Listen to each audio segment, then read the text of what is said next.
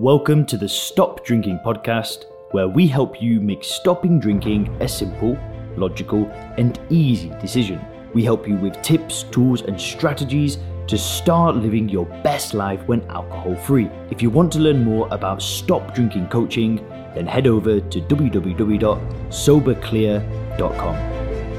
So I stopped drinking alcohol 5 years ago, and for the most part, it's been the most easy, enjoyable thing that I've ever done. It's changed my life in every single way. And I didn't find it hard. I didn't find it difficult. It was an enjoyable process. And I know that might be difficult for a lot of people to believe. Surely stopping drinking's hard. Surely you have to fight the urge sometimes, Leon. Well, the answer is I never fight the urge to drink because I don't want to drink. And what I did is I changed my perception of alcohol. I saw it for what it was and I made a decision. And when I say a decision, I don't mean I tried to stop drinking or I stopped drinking for a period of time. I changed my identity. I started identifying as a non-drinker, just somebody that doesn't drink, period. So there was never a fight or a battle or anything like that. So you'll very rarely hear me talk about any negatives of being a non-drinker. But today, I am going to give you a negative. I'm going to be real with you today because at the end of the day, I know the message that I would want to hear when I was struggling to stop drinking, and it was a message of hope, of inspiration, of positivity. That's what would have inspired me to get on this path. Now, when I was stopping drinking, there wasn't a YouTube channel like mine out there, but I would seek information that was encouraging. But at the same time, is everything going to be perfect? Is it going to be this perfect walk in the park? Well, the answer is no.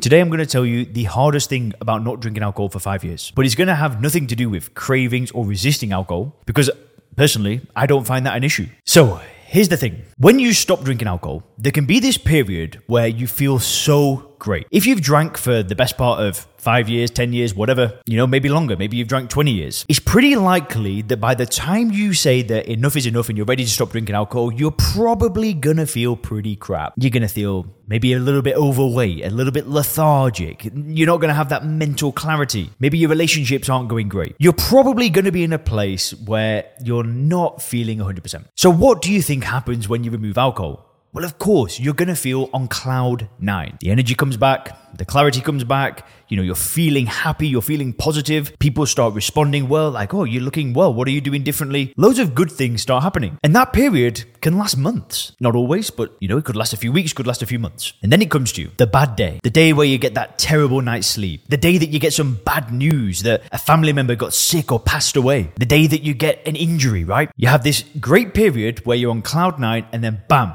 the black cloud hits. And for me, this has been the hardest thing about being a non-drinker. Now that I don't drink alcohol, 99% of my days are great. I'm motivated, I'm happy, I'm ready to go after it. But every so often, something bad will happen, right? I'll have a day where I feel negative. I might feel stressed. There might be some, amount of work that I've got to do. There might be something where I'm moving countries. There'll be a bad day where you feel anxiety, you feel stress. That's going to happen. It happens to everybody. Now, here's where it gets a bit tricky because if you've drank alcohol for the past 10 years, there may be days where you've had bad days and just got on with it. But most of the time, when we drink alcohol and we have a bad day, what's our instinct? Is it to sit there and just feel bad? Or is it to get rid of that emotion through a drink? Is it to escape that emotion? And when you've got a track record of doing this, having a bad day and not feeling 100% can feel very, very uncomfortable. And sitting with it and getting through the day and getting a good night's sleep and waking up and being fresh the next day, well, going through that can feel very alien. And at first, during the first year of not drinking alcohol, I'd have days where I felt anxious. I'd have days where I felt stressed. And at first, I didn't know what to do with it. I just felt this emotion and I'm like,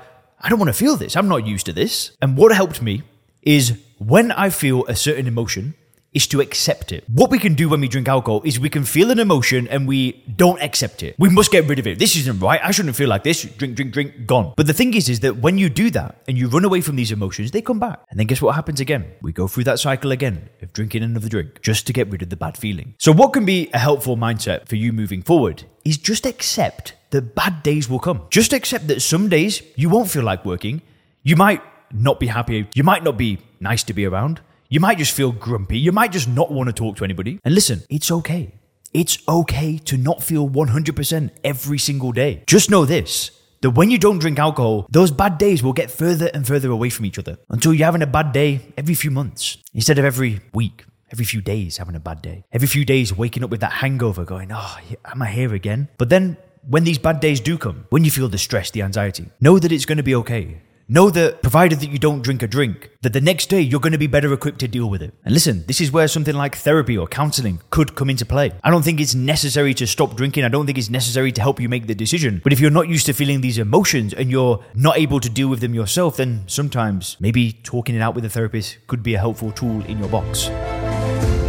Thanks for checking out the Stop Drinking podcast by Sober Clear. If you want to learn more about how we work with people to help them stop drinking effortlessly, then make sure to visit www.soberclear.com.